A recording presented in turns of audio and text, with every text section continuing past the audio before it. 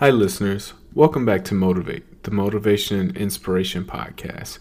I'm your host, Dahi D, and today's motivation features Jocko Willink talking about extreme ownership. Jocko points out that when you take ownership, problems get solved. Don't let your pride only take credit for the good things you do. Take ownership of everything that is in your control. Obviously, there are things you can't control, but you can own the outcome. He urges you to take ownership of the truth. It's easy to sweep things under the rug and pretend like things aren't your fault. If you could have prevented the situation, it's your fault and yours alone. That's it for me today. Thank you all for listening. I hope you enjoyed the show this week. Tune in next week for more episodes.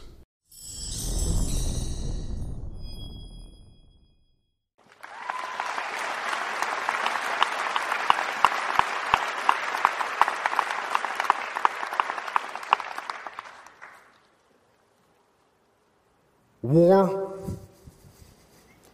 is a nightmare. War is awful. It is indifferent and devastating and evil. War is hell. But war is also an incredible teacher, a brutal teacher. And it teaches you lessons that you will not forget. In war, you are forced to see humanity at its absolute worst.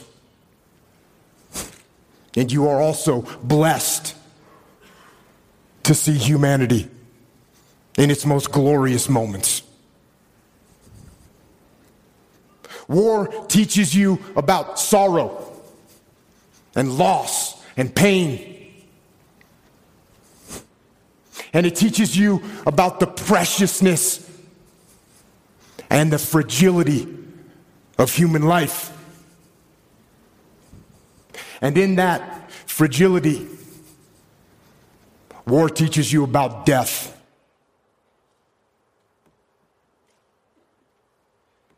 But war also teaches you about brotherhood and honor and humility and leadership. And unfortunately, war teaches you the most when things go wrong.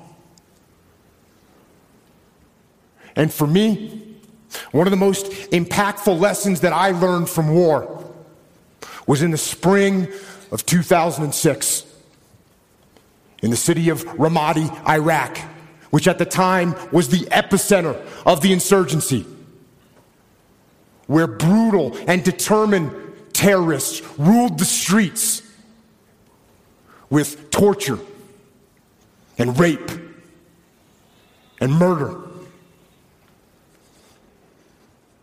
And it was in one neighborhood of that city, during an operation that I was in charge of, when all hell broke loose.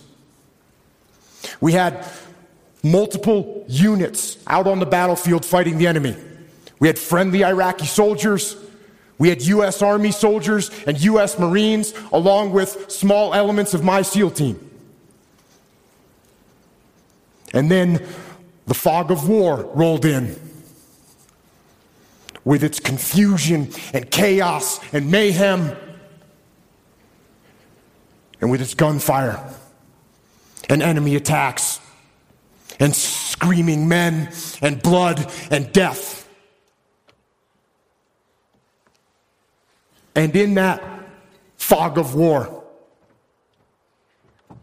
through a series of mistakes and human error and poor judgment and Murphy's Law and just plain bad luck, a horrendous firefight broke out.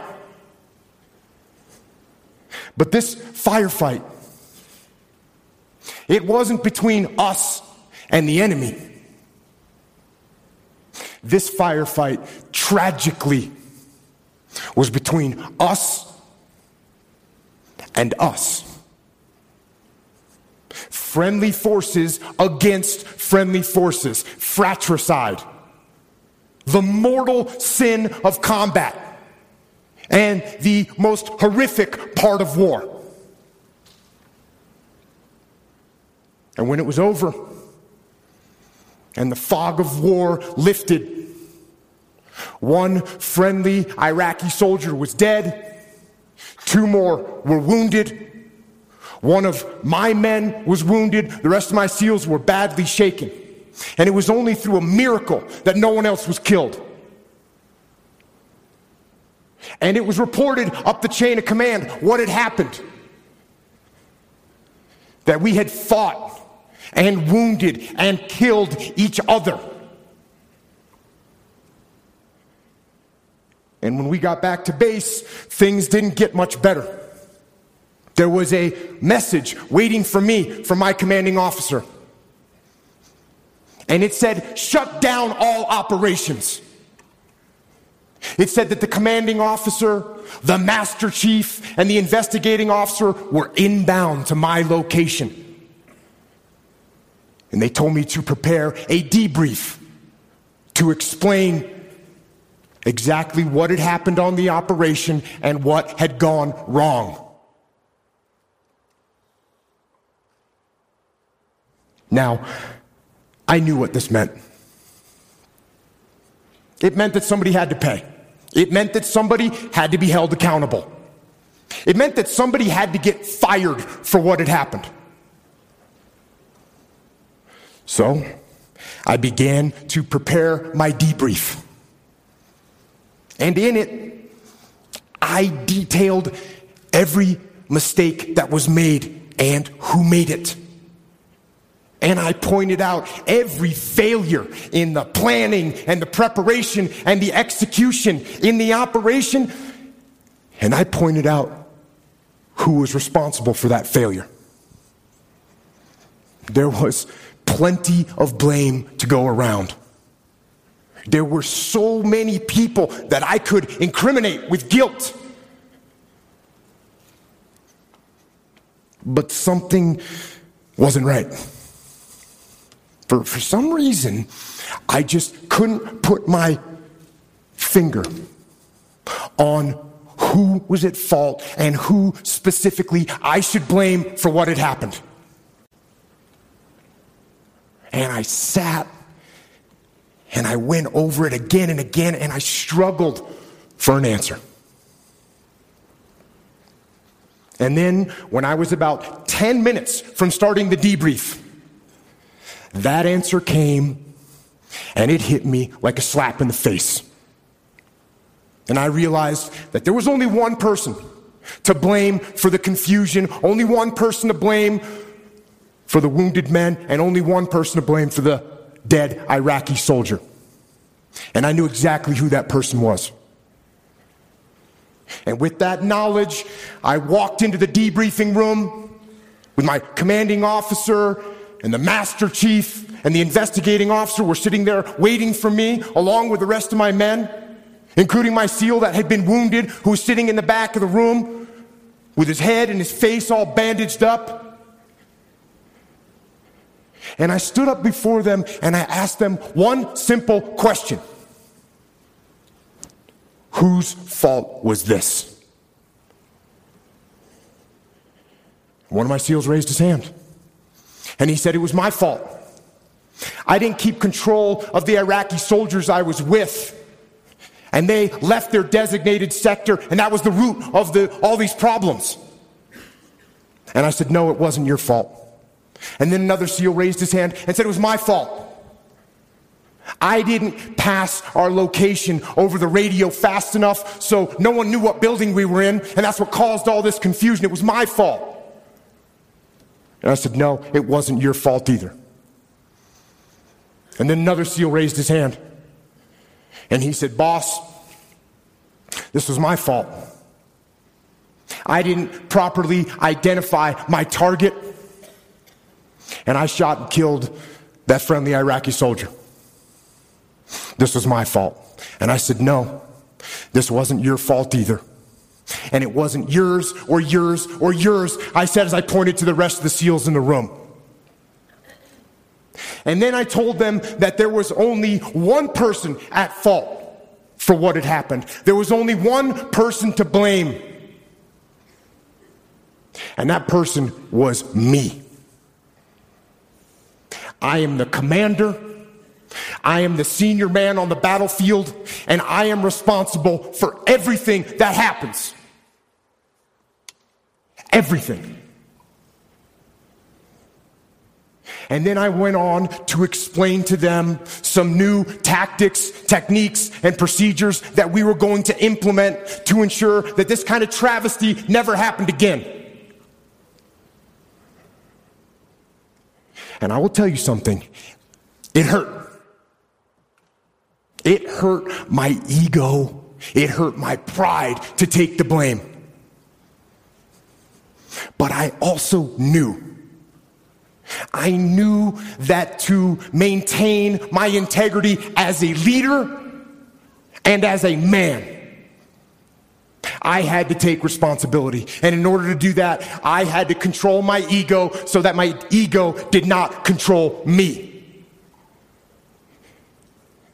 And you know what? I didn't get fired.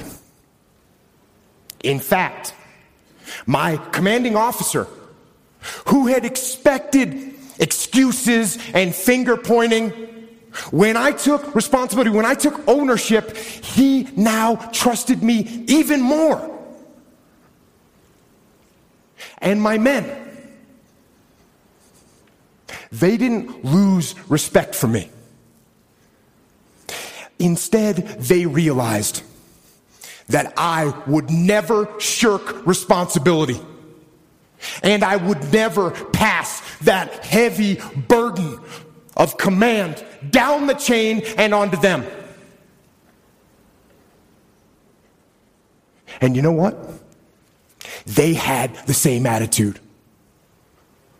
Unlike a team where no one takes ownership of the problems and therefore the problems never get solved, with us, everyone took ownership of their mistakes. Everyone took ownership of the problems. And when a team takes ownership of its problems, the problems get solved. And that is true on the battlefield, it is true in business, and it is true in life. So I say, take ownership. Take extreme ownership. Don't make excuses. Don't blame any other person or any other thing. Get control of your ego. Don't hide your delicate pride from the truth. Take ownership of everything in your world, the good and the bad. Take ownership of your mistakes, take ownership of your shortfalls, take ownership of your problems, and then take ownership of the solutions that will get those problems solved. Take ownership of your mission. Take ownership of your job, of your team, of your future, and take ownership of your life. And lead. Lead. Lead yourself and your team and the people in your life. Lead them all to victory. Thank you.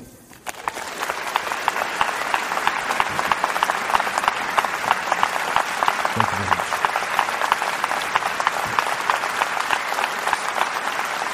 Thank you.